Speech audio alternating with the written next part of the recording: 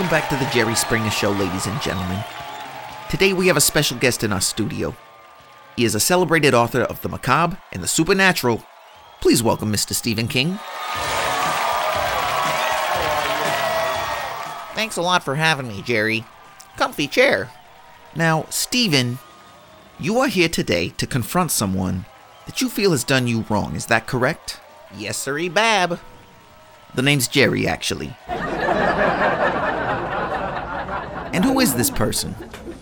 Well, he's a man who took a crackerjack story of mine and turned it into just a bunch of Tommy rot. And, why do you think he made these changes? Because he's a carpetbagger and a plebeian? I'm telling you, this one's a real butter and egg man, he is. All right, well, let's go ahead and bring him out. Ladies and gentlemen, please welcome to the show Mr. Stanley Kubrick. Well, hello to all you fine folks out there, and let me just be the first to say, suck my monolith, you uncultured miscreants. Charming. Stanley, thanks for coming on the show. Well, anything for you, Jerry. Do you recognize the man sitting across from you?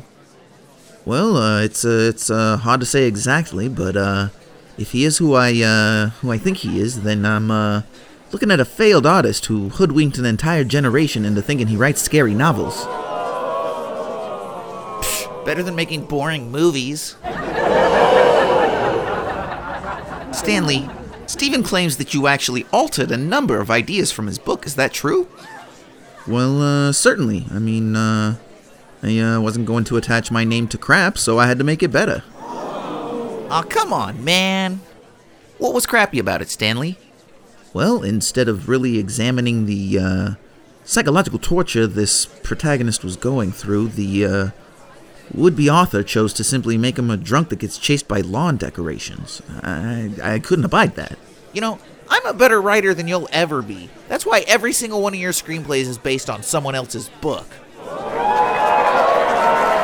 Well, really? Okay, that's interesting. So, you know what I want you to do is, I want you to do me a favor. I want you to take all the most famous scenes from the film and tell me who wrote them. Blood in the elevator? Yeah, that's me. Creepy twins? Yeah, me again.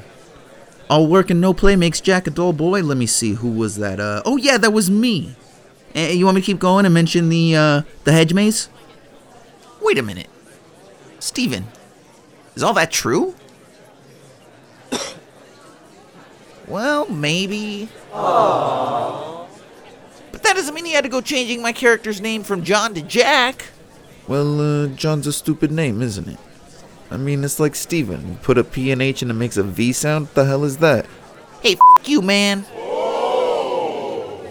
Well, that's just the level of eloquence I'd expect from a man who ingested so much cocaine he doesn't even remember writing a stupid book about an evil dog. You know what? That's it.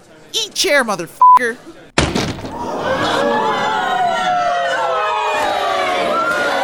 Whoa, settle down, guys. He started it. And I'm gonna finish it, too. Just like I finished your wife last night. Leave Tabitha out of this! F*** you! F*** you! F*** you! F*** you! F*** you! F*** you! I think we're gonna have to take a quick commercial break here. We'll be back after these messages with final thoughts.